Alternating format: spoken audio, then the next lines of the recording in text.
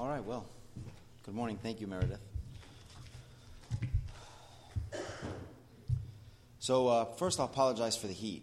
It's a little warm, right? This morning as I was getting dressed, you see I don't have a tie on because I was like, the tie will actually stick to my neck and probably suffocate me as I stood up here preaching. So thank you for bearing with me, and I will make sure my sermon gets right to the point. That's why I had to be a little funny at the beginning, because it's going to be a serious message. So make sure you know I'm not just like this mean guy that gets up in the pulpit. What I will invite you to do is on the back of your bulletins, you have this blank space.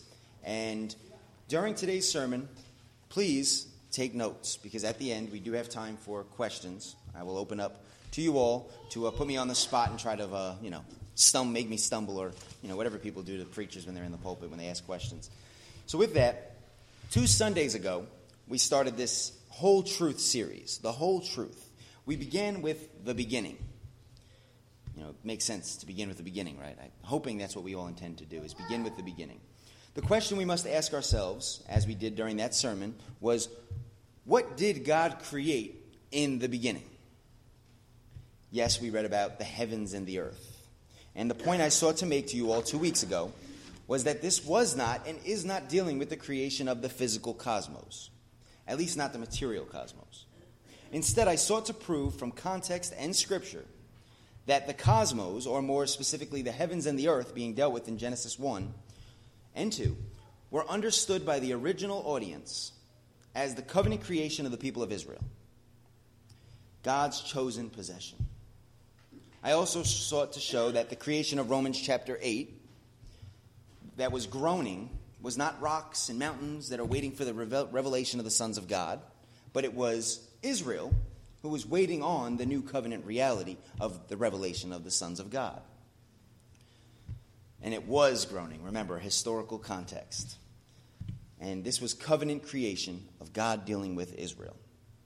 Along with explaining this seemingly alternative approach to Genesis, I sought to show how the fallacy of allowing the first 10 chapters of Genesis, of the Bible for that matter, to be creating the physical world, and then the other 1,169 chapters of the Bible are dealing with Israel. You see, we have a problem here. It's inconsistent and it lacks contextual biblical study. And it's inconsistent because covenant eschatology, or what is known as full preterism, proves the point that the end the Bible is speaking about is a covenantal end, the end of the Mosaic age.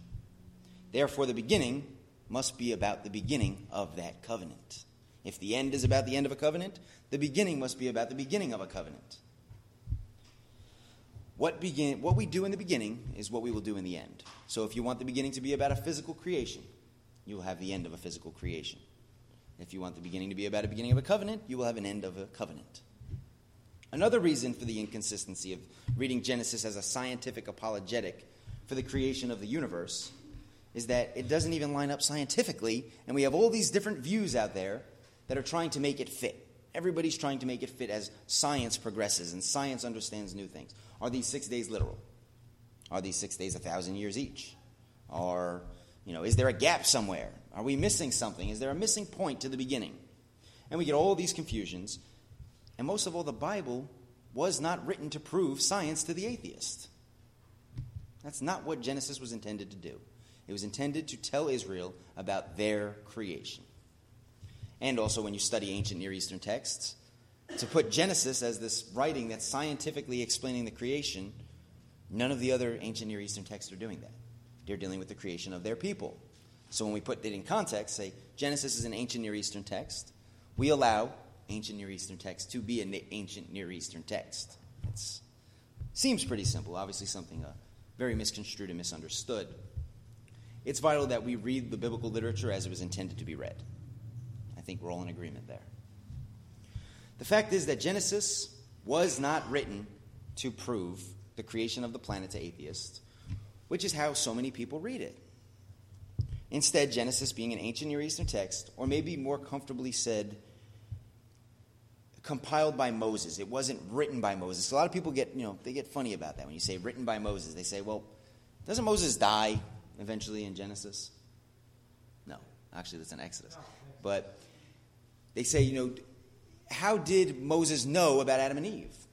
We have all these different issues that come up, and it just gets rather confusing. Actually, the other night when I spent at the Schilling's Bible study at their home, we had the opportunity to deal with this and talk about this. And as we unpack it, and we logically want to make sense out of what the text is saying, you start to see some issues. Where did Abel find his wife? Who was Abel fearing outside the Garden of Eden? You only have about 5 people on the planet at that time. So it gets kind of confusing. Who's going to kill him? And, these are things that obviously there's all kinds of responses. And as I said at the Schilling's Bible study, all my plea is just for consistency.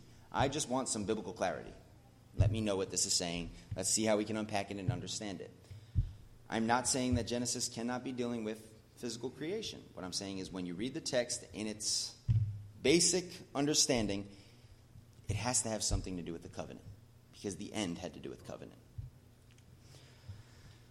As Milton Terry said, in the opening chapters of Genesis, we are not to look for a historical narrative, not contributions to natural science, but to recognize a symbolic apocalypse of God's relation to the world and to man.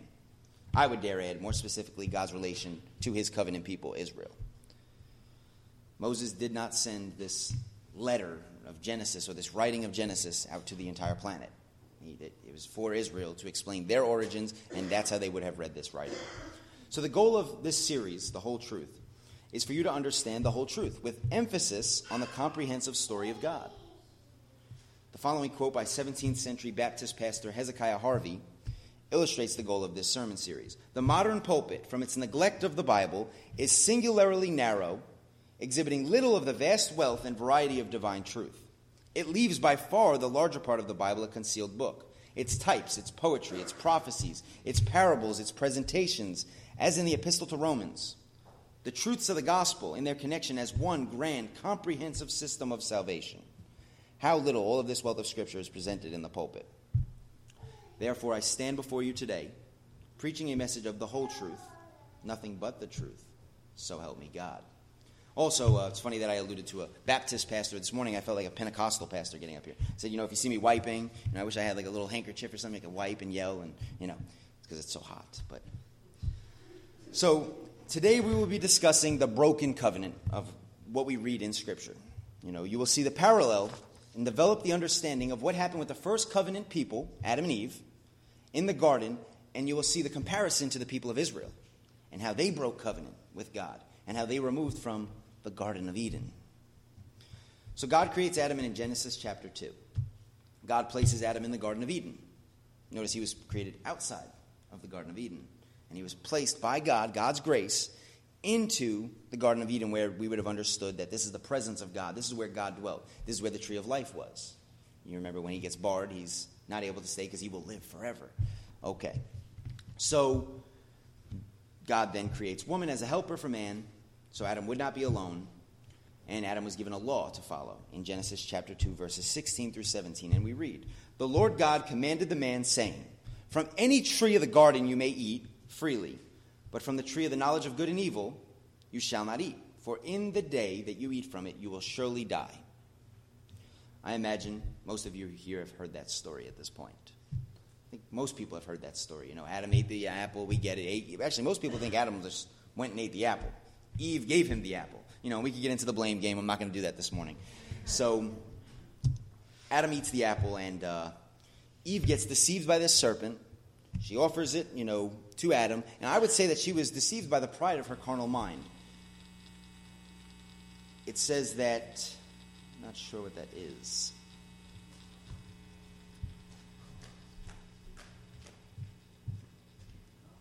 Ask Meredith to sit up here. Quiets down when she gets up here. All right, works. All right, so I would say that Eve allowed her carnal mind to deceive her because it looked good, so she ate it. It looked like it would make her, if you remember what Satan said to her, he said, "It will make you like God." And, who doesn't want to be like God? Okay, I'll try it. It looks good. And then she gives it to Adam. Like I said, I promise no blame game. Don't worry. So we know this as the fall. That's what most people refer to this as, the fall. Adam and Eve then seek to cover themselves and hide. God later offers them a covering. And sadly, the death that they suffer is the removal from the Garden of Eden, which was the presence of God. What I want to demonstrate to you this morning is the story that Adam and Eve's fall, the death that they suffered, was obviously not physical death. They did not physically die that day. And this story is how Israel would have viewed the beginning of their covenant with God. This was their story. Let's turn to Genesis chapter 2, verse 16.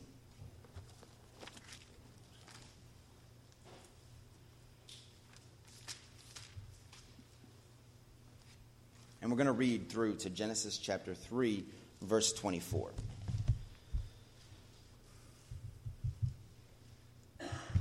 The Lord God commanded the man, saying, "From any tree of the garden you may eat freely, but from the tree of the knowledge of good and evil you shall not eat. For in the day you eat from it, you will surely die." Then the Lord God said, "It is not good for the man to be alone. I will make him a helper suitable for him." Out of the ground the Lord formed every beast of the field and every bird of the sky, and brought them to the man to see what he would call them. And whatever the man called a living creature, that was its name. The man gave names to all the cattle and all the birds of the sky, and to every beast of the field. But for Adam there was not found a helper suitable for him. So the Lord God caused a deep sleep to fall upon man, and he slept. And he took one of his ribs, closed up the flesh at that place. The Lord God fashioned into a woman the rib which he had taken from the man, and brought her to the man. Sorry, I'll get to do a quick pause. I always heard a joke that they always used to say. They said that Adam, when God created Eve, the reason why he called her a woman was he was, "Whoa, man!" You know, I always said, that works. Verse 23, the man said, "This is now bone of my bones and flesh of my flesh. She shall be called woman, because she was taken out of man. For this reason, a man shall leave his father and his mother, and shall be joined to his wife, and they shall become one flesh. And the man and his wife were both naked and were not ashamed. Now the serpent was more crafty than the beasts of the field, which the Lord God had made. And he said to the woman, 'Indeed, God has said, you shall not eat from any tree of the garden.' The woman said to the serpent, 'From the fruit of the trees of the garden we may eat, but from the fruit of the tree which is in the middle of the garden, God said, you shall not eat from it or touch it, or you will die.' The serpent said to the woman, 'You surely will not die. For God knows that in the day you eat from it, your eyes will be opened, and you will be like God, knowing good and evil.' When the woman saw that the tree was good for food, and that it was delight to the eyes, and that the tree was desirable to make one wise, she took from it its fruit and ate. And she also gave to her husband with her, and he ate. Then the eyes of both of them were opened, and they knew that they were naked. And they sewed fig leaves together and made themselves loin coverings. They heard the sound of the Lord God walking in the garden in the cool of the day, and the man and his wife hid themselves from the presence of the Lord God among the trees of the garden. Then the Lord God called to the man and said, 'Where are you?' He said, 'I heard the sound of you in the garden, and I was afraid because I was naked, so I hid myself.' And he said, 'Who told you that you were naked? Have you eaten from the tree of which I commanded you not to eat?' The man said, 'The woman whom you gave me to be with, she gave me the tree, and I ate.' Then the Lord God said to the woman, 'What is this you have done?' And the woman said, 'The serpent deceived me, and I ate.' The Lord God said to the serpent, 'Because you have done this, cursed are you more than all cattle, and from every beast of the field. On your belly you will go, and dust you will eat all the days of your life. And I will put enmity between you and the woman, and between your seed and her seed. He shall bruise you on the head, and you shall bruise him on the heel.' To the woman he said, 'I will greatly multiply your pain in childbirth. In pain you will bring forth children, yet your desire will be for your husband, and he will rule over you.' Then he said to Adam, and he said, 'Because you have listened to the voice of your wife, and have eaten from the tree of which I commanded you, saying, you shall not eat from it, cursed is the ground because of you. In toil you will eat of it all the days of your life. Both thorns and thistles it shall grow for you, and you will eat of the plants of the field. By the sweat of your face you will eat bread, till you return to the ground. Because from it you were taken. For you are dust, and to dust you shall return.' Now the man called his wife's name Eve, because she was the mother of all the living. The Lord God made garments of skin for Adam and his wife, and clothed them. Then the Lord God said, 'Behold, the man has become like one of us, knowing good and evil, and now he might stretch out his hand, and take also from the tree of life, and eat and live forever.' Therefore the Lord God sent him out from the Garden of Eden to cultivate the ground from which he was taken. So he drove the man out, and east of the Garden of Eden he stationed the cherubim, and the flaming sword which turned every direction to guard the way to the tree of life." The popular teaching on this subject is that men and women die, all men and women die, because of the death of Adam. A careful reading of God's command to Adam shows that the punishment for Adam's disobedience could not have been biological death. According to the NASB Bible, which we have in our pews, "In that day you shall surely die." In the NIV translation, it says, "For when you eat of it, you shall surely die." Adam biologically lived about another 600 years after this event, biologically. But covenantally, he died that day. The moment he ate of the tree, his relationship with God was changed forever. Just as the moment you sin, your relationship with God is affected at that moment. He now needed a covering. As man's in the habit of doing, he fashioned his own covering. This will work. This will be the right way to do it. Quite simply, a point that is illustrated in the book, Beyond Creation Science, by Tim Martin and Jeff Vaughn, is that the biological view of the curse has serious implications. If we are to take the fact that this was a biological death that Adam was going to suffer. If biological death is the nature of God's curse on Adam, then every man pays the penalty for his sin when he dies. Did Jesus pay the penalty or not? If the answer is yes, then biological death cannot be a part of the curse, because Christians, when we accept Christ's sacrifice for our sins, we still die biologically. I had the opportunity to share this with a friend last night. And the common question is, well, then why do people die biologically? Well, it makes sense that biological death is built into the creative order of our world. It actually serves a divine purpose to illustrate spiritual death. Covenantal death is what occurred in the garden, and that was the punishment for sin, and still is. Spiritual death, covenantal death, cut off from God. Yes, the wages of sin is death. In Hosea, God is using the storyline of Hosea and his wife Gomer to illustrate their breaking of covenant. In Hosea chapter 6, verse 7, it says, like Adam, they have transgressed the covenant. They have dealt treacherously against me. Clearly, God is comparing the breaking of covenant with Israel, them going against the law, them following after other gods, to that which Adam did in the Garden of Eden. Consider the fact that when Adam sinned, God came to him and gave him a chance to confess. And he said, what have you done? So also Moses came to Aaron when had made the molten calf. And he says, Aaron's response, what did this people do that you brought such great sin upon them? Adam dodged the blame by immediately pointing his finger at his wife and saying, it was the woman that you gave me. She then turned and blamed the serpent, and so the blame game goes. Likewise, Aaron blames the bride Israel, and he says, the people, they are set on evil.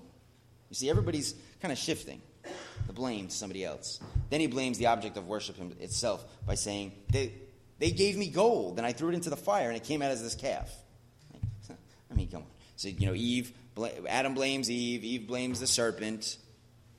So likewise, when Israel sins, they blame Aaron, or Aaron blames Israel, and then Israel, all of them together, and Aaron blames the gold itself. Clearly, this is Israel's story we're dealing with in Genesis. Obviously, many of us could probably find a similar struggle in our own lives, but that's not what is being dealt with in the text. So let's go back to the garden. When Adam and Eve sinned, they became ashamed and covered themselves with leaves. They made loins coverings for themselves. There's not a lot of detail why God decided that covering was not good enough. Some I've always questioned. Why did they have to be covered with something else? Allow me to explain my thoughts on this. We read in Genesis chapter 3, verse 7, then the eyes of both of them were opened. They knew they were naked, and they sewed fig leaves together and made themselves loin coverings. In Genesis chapter 3, verse 21, after God delivered the curses upon Adam and Eve and the serpent, the Lord God made garments of skin for Adam and his wife and clothed them.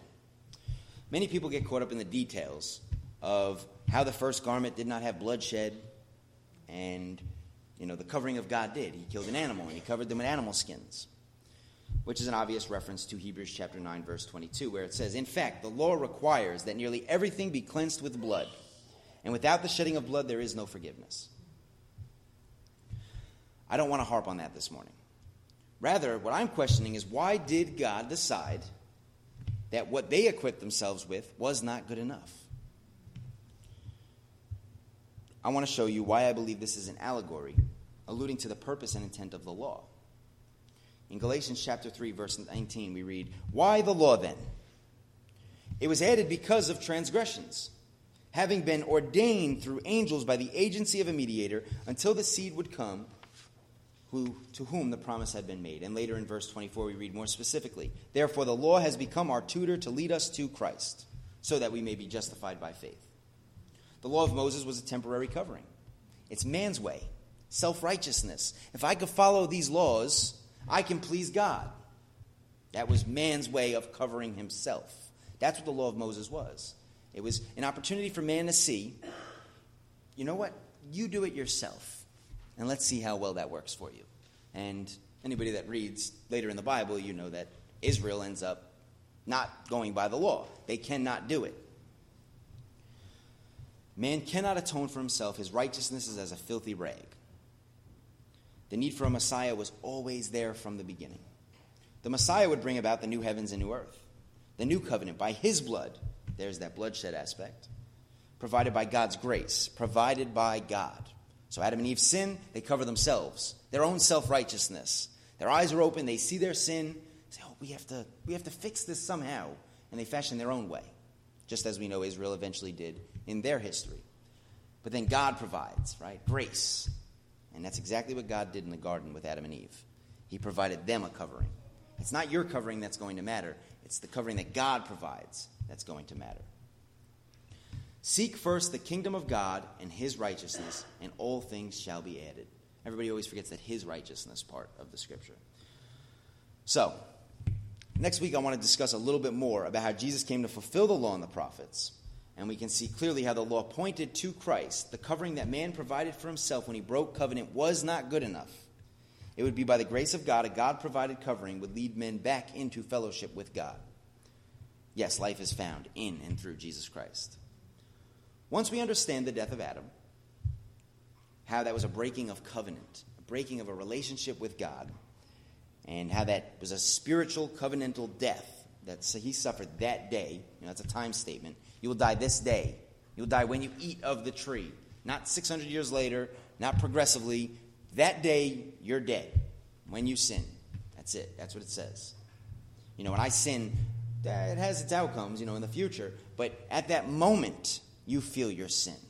You know you've done something to violate God, if your conscience is with Christ. Once we understand the death of Adam like that, we can then begin to understand what was the hope of Israel. What did they need? What is the rest of the Bible talking about? So if Adam sinned in the beginning and he was cut off from fellowship with God, he died that day, what is needed to restore? What is needed to bring man to life? Is it a physical body resurrection that's going to bring them into the presence of God? Or it is a spiritual covering that's needed by God? That's what that story is showing us so beautifully. It's showing that man covers himself. It's not good enough. God will provide by bloodshed. The arrival of the new order, the new heavens and new earth, which we believe has already occurred, is hard for many modern Christians because their fallacy is in understanding the biblical beginnings. They think it was a physical death that man suffered. If it's physical in the beginning, it'll be physical in the end, right? Man dies physically because of Adam and Eve. Therefore, what has to happen? Physical resurrection, right? But if man dies spiritually, covenantally, at that moment, what's needed in the end? A spiritual covenantal covering for man to restore you back into life. That's why we believe life is in Jesus. I have friends that say, I'm alive. No. Are you in Jesus? Because you don't have life. That's why we have these fancy little cards that we have at our church that say, get a life. Visit Blue Point Bible Church, because we believe that life is found in and through Jesus. The spiritual life came by Jesus. In Revelation chapter 21, verses 1 through 5, we read, Then I saw a new heaven and a new earth. The first heaven and the first earth had passed away, and there is no longer any sea. And I saw the holy city, New Jerusalem, coming down out of heaven from God, made ready as a bride adorned for her husband. And I heard a loud voice from the throne saying, Behold, the tabernacle of God is among men, and they shall be his people. And God himself will be among them, and he will wipe every tear from their eyes, and there will be no longer any death.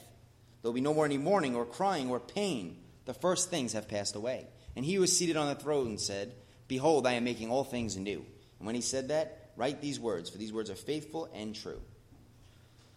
What were the first things that were passing away in the first century? Heaven and earth would pass away, right?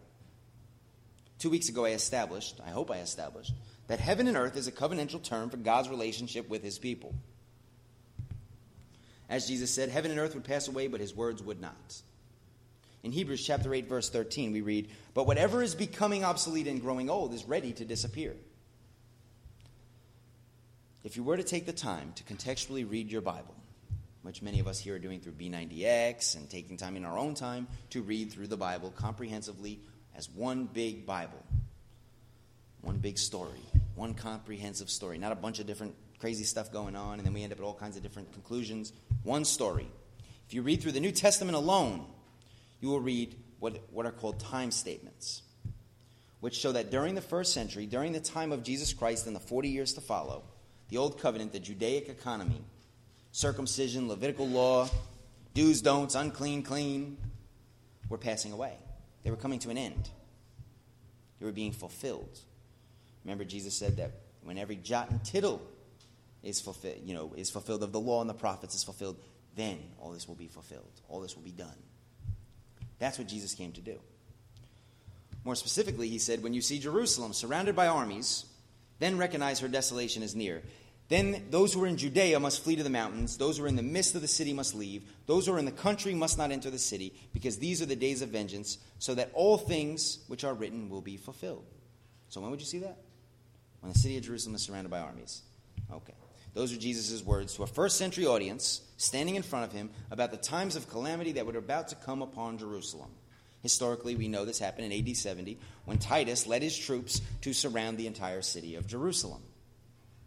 All that is written will be fulfilled when you see the city of Jerusalem surrounded by armies. Sadly, there's many today that are looking for the city to be surrounded by armies because they're waiting for all to be fulfilled. Little contextually confusing, since I know Jesus was actually talking to real people. So the goal, what I'm trying to demonstrate to you this morning, and I'm hoping I'm making my point, is that when we focus on the covenantal beginnings, there's a covenant death, there's the creation. Well, first off, there's a creation of a covenant. In the beginning, God created the heaven and the earth. Covenant. Created a relationship with man. Man dies. If it's a covenant creation, it's a covenantal death. That man dies at that moment. When we do that, it properly allows us to identify and understand the covenantal end that's being dealt with in Scripture. The story of God's covenant people, the heavens and earth, begins with Adam and Eve. The story of the fall details the breaking of covenant in regards to the law. Being given by God, the need for a covering from God, one that would come by bloodshed. The need for bloodshed. And that's why we see Israel throughout the entire Bible has to do these sacrifices. And then we know that Christ was killed as a sacrifice for the sins of the world. In the end, the covering, the righteousness of Christ, symbolized as white raiment that can be bought alone only from the Lord. That's it. It's what allows man to enter back into the garden to eat of the tree of life. In the last chapter of Scripture, we read, "Blessed are those who wash their robes, so they might have the right to the tree of life and may enter the gates of the city." So in the beginning of the Bible, we have man in the garden. He disobeys God. He violates a law. Tries to provide his own covering. Ends up getting a God-provided covering, but he still gets thrown out of the garden. Right? No access. And then Israel, they're given the opportunity by way of the law to come into the presence of God. There's this, if you read through the Old Testament, there's a lot of laws in there. 613, I believe, to be exact. You read these laws, and you see that if the priest, only the priest, this righteous priest, which our righteousness is never going to work, but this priest was declared righteous, and he can enter into the Holy of Holies and into the presence of God. Only he. That's it. That was a system that was coming to an end. And the goal was through Jesus, all of us would have the opportunity to enter back in by his righteousness. Not by our righteousness, not by the righteousness of the law, but by the righteousness of Jesus Christ. So man's kicked out of the garden, man's restored to the garden. Beautiful story. That's what breaking of the covenant is. So with that, I want to open up. You could try to challenge me on that. I mean, hey, I'm open to challenges. Please let me know if you have some questions, and we can go through that. Are you picking up what I'm putting down, so to speak? Steve. If Genesis isn't the actual creation account of the earth that we stand on today, those who lived prior to Adam and Eve, how do you think they would have understood where all this came from? Did they have an evolutionary theory, or what do you think that general consensus would have been? I think as we read a lot of the ancient Near Eastern texts, you see they all kind of came up with their own deities, their own story, own creation story. And I think evolution really never was like a thing of the ancient past. That's something like we've just kind of created because we think we're just so brilliant. And, that wouldn't have been a thing. They would have believed, in all the ancient Near Eastern texts, you see God creates, whether it's the God of Israel or the God of, the Nile or whatever you want to call him. So the ancients would not have they would have understood that their deity, and just like, actually, I'll relate it to Genesis. All the ancient Near Eastern texts, Genesis included, they would have understood that our God created us as a people, created our covenant with him, and of course he created all of this. He's God. Whether it was a right God or wrong God, but there would not have been the need to explain God created the trees. God created the water. He's our God. He's our deity. He runs our society. One of the things that John Walton in his book, Lost World of Genesis 1, he talks about that, and he says the ancients they were more concerned with function than form. They wouldn't have dwelt on the form, the creation of things. They would have dealt on the function of those things. That's why we do see this. When you read Genesis 1, it's like everything's being explained. God created the firmament. God created this to separate this and to do this. So there was a function to everything, rather than, you don't read Genesis and it's not like God created the tree. It's not pointing those things out. It's telling you the function of all these things and how they all fall into how this deity relates to his people. And I believe that answers the question, right? All right, sufficient? All right. Please, Brian. Yeah, and just to let you know that he's not saying that there was no Adam and Eve, there wasn't Adam and Eve, so we get that. That's right. But is it possible that that it was a real creation story? It was a real creation, but also it could have been also covenantal in his way that, because God says that he created mankind in his image to his love. Mm-hmm. Okay. So hence could it be still a creation story, yet since man is destined to sin anyway and always needed a savior, that sure he created those, which he did anyway, but he created those, and it was a creation story, yet it's showing that no matter what, man was sinful. Though he did create in his image, though man still had his own, because we are not God. Mm-hmm. So man would still sin no matter what. So with that, it's showing that created in his image, they fell. So they're not gods at all. So you can be like a God, but you're not a God. Mm-hmm. And with that, it's still creation, yet showing that we are different.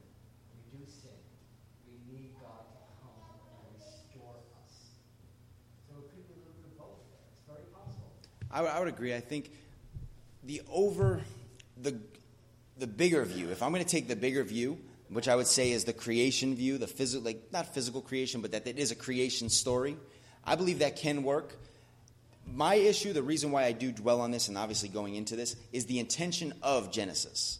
What was Genesis originally intended to do? I don't know so much that Moses... The fall of man, yeah. But I believe Moses, if we, studying the Torah, Moses is demonstrating this to Israel. So first and foremost, this would have been understood as Israel's creation, whether they believed there was a literal creation or, whatever. It would have been first and foremost understood as our deity created us. This is our history. And, obviously now we're 21st century, information is everywhere. I think now we can begin to look at it as this is a type of everything. It's literally a creation story that creates everything. And one thing, too, is that the other thing is that in 2:20, it says, the man, Adam, the man, gave names to all the cattle and to the birds, sky, beasts, blah, blah, blah. And Adam was not found to have suitable helper for him. But the other thing is, if there were people before, they would have had names of animals or something like this. It is saying Adam gave names. Mm-hmm. I think that again, when this is being compiled and these stories are being told, I think that we're looking at it from our view. We're reading this and we're saying, yeah, of course, then there had to be nothing because things are being named. But Israel didn't understand that they're worried about their creation. So when it's talking about naming the animals, yeah, naming the animals around us, naming our people, naming our things, this is about us. They would not have been looking at it as this is the story of the world. It would have been understood, this is the story of us. This is the story. Again, I think that when we understand ancient Near Eastern texts, which is something I'm still kind of, still delving into myself. I'm going through this study with you. That's why I'm open to questions. I need to challenge myself. But ancient Near Eastern texts, you cannot find where they all do that. They all say, the God of the Nile was asked man to name the world, and we would have to find out how the ancient Near Eastern texts were understood by their original audience. And I don't believe that it would push us in a direction that they were the first physical people on the planet. I see a bunch of questions. I just wanted to ask, so basically the Garden of Eden would have been like parallel to the Promised Land. Amen. Yep. And they were kicked out, and Maybe that's why it was just like a prelude to what was coming, to show them that Adam and Eve was like the beginning of what was going to happen with Israel. well, the question I would ask is, when was the story of Adam and Eve compiled? It was actually compiled after they were in the Promised Land. So this story is actually being told in retrospect. Adam and this wasn't like it could have been told around the campfire for generation after generation. But when Genesis is being compiled, the people of Israel are already established people. Moses is telling Israel their history. He's, because we read Genesis like, oh, this happened first, and then this happened. No, this is a story Moses is telling the people of Israel. So it was always in retrospect. And when think about it, if the first time you heard the story of Adam and Eve, and you know yourself as a nation, you're saying, wow, that's us. That's how we were created. But it wasn't like, here's Genesis 1. And 3 years later, here's Genesis 2. No, it was a compiled story as they were already in the Promised Land. And then they would have, that's why I believe the covering aspect, that they would have understood, oh, our covering is not good enough. God had to provide us a covering, and so on and so forth. I don't know if it was in the Promised Land yet because Moses never made it. You would say during the wilderness period. During the wilderness, Yeah. And from the time they were leaving Egypt when Mhm. when Christ forgot the theophany of the burning bush. Agreed. Yeah. Correction. Not in the Promised Land, but during that exodus, so to speak, toward the Promised Land. Just point regards to the name Mhm. within the Near East culture, when one king took over another kingdom, it was very normal practice. They would rename the king they defeated, no different than God, renamed people all the time when they came into the fold. So again, from establishing creation, I'm going to take ownership of and rename all the animals. And you see how that would coincide with they're in the wilderness period. They're about to go in to conquer a land. They're about to go into, declare their new kingship, so to speak, over another land. So that would obviously fit. Yes, we're moving into a new land. We're in an Exodus period. We're going to begin naming everything, renaming, so to speak. And that's a good point. Oh, Rebecca. The way I look at it, to me, the whole Bible has a double meaning. Like, it's a creation story, and it's also a story of Israel. Like, when he talks, I was just reading something in Isaiah where he refers to Satan as, like, morning star, and then he says the sun overshines the morning star. And that's a metaphor, but at the same time, who's to say that Satan isn't the moon and God isn't the sun? No one can get near the sun because it's so bright and beautiful. And here you have something shining in the night when evil is supposedly at its climax. And it makes sense, it's a metaphor, it's symbolism, but who's to say it's not the exact truth? Who's to say that there's not a double meaning to all of these words? They can be translated and looked at differently. I think it's more complex than to say we can just simplify it and say this is this and this is this. This is a very complex world we live in. Yeah. I think, then, one of the things you said, how we understand it. We understand. That's my issue. Because I'm not trying to understand how we understand. I want to understand how they understood it. So that's why I believe it is important to go back and look at ancient Near Eastern texts. How did these people of the ancient Near East understand anything? What was the theme? And because there were interacting cultures. They were going in and conquering. They were dealing with these people. So my goal is to find out the original audience's understanding of those terms. How did they understand sun and moon? How did they understand these things? Were they ever literal? Were they, and then if I take it literal, then what does it do to other texts in the Bible?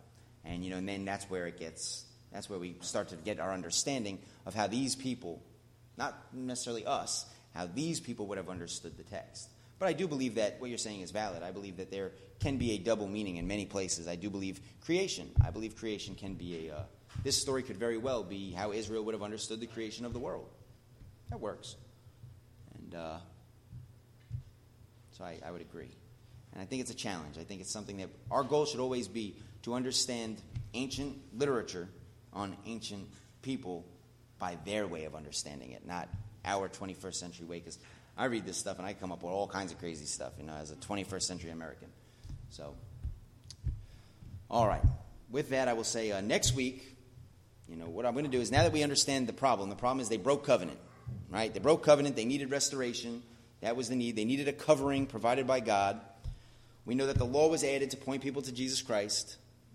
The fall of Adam and Eve, and the details of breaking covenant were God's covenant people. And what this did, this created a division, a covenantal death for man. Next week, we're going to read about what the prophets saw as the future of God's covenant people. What was the future of this heaven and earth? What was going to happen? What needed to happen? And I think that's the next part of the story. With that, I'll say, let us pray. Heavenly Father, thank you for the time we have this morning, Lord, to learn more about you, that we will seek to prove all things, that we will understand that we must find the intended audience's understanding of the text that we read, Lord, and that we will continue to do that we will take everything that we hear from the pulpit and we will study it and we will search out a matter.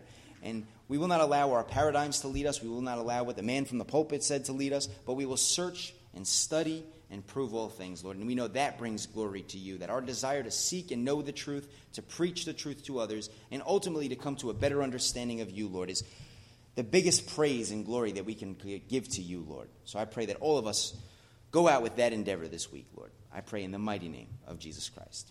We all say amen.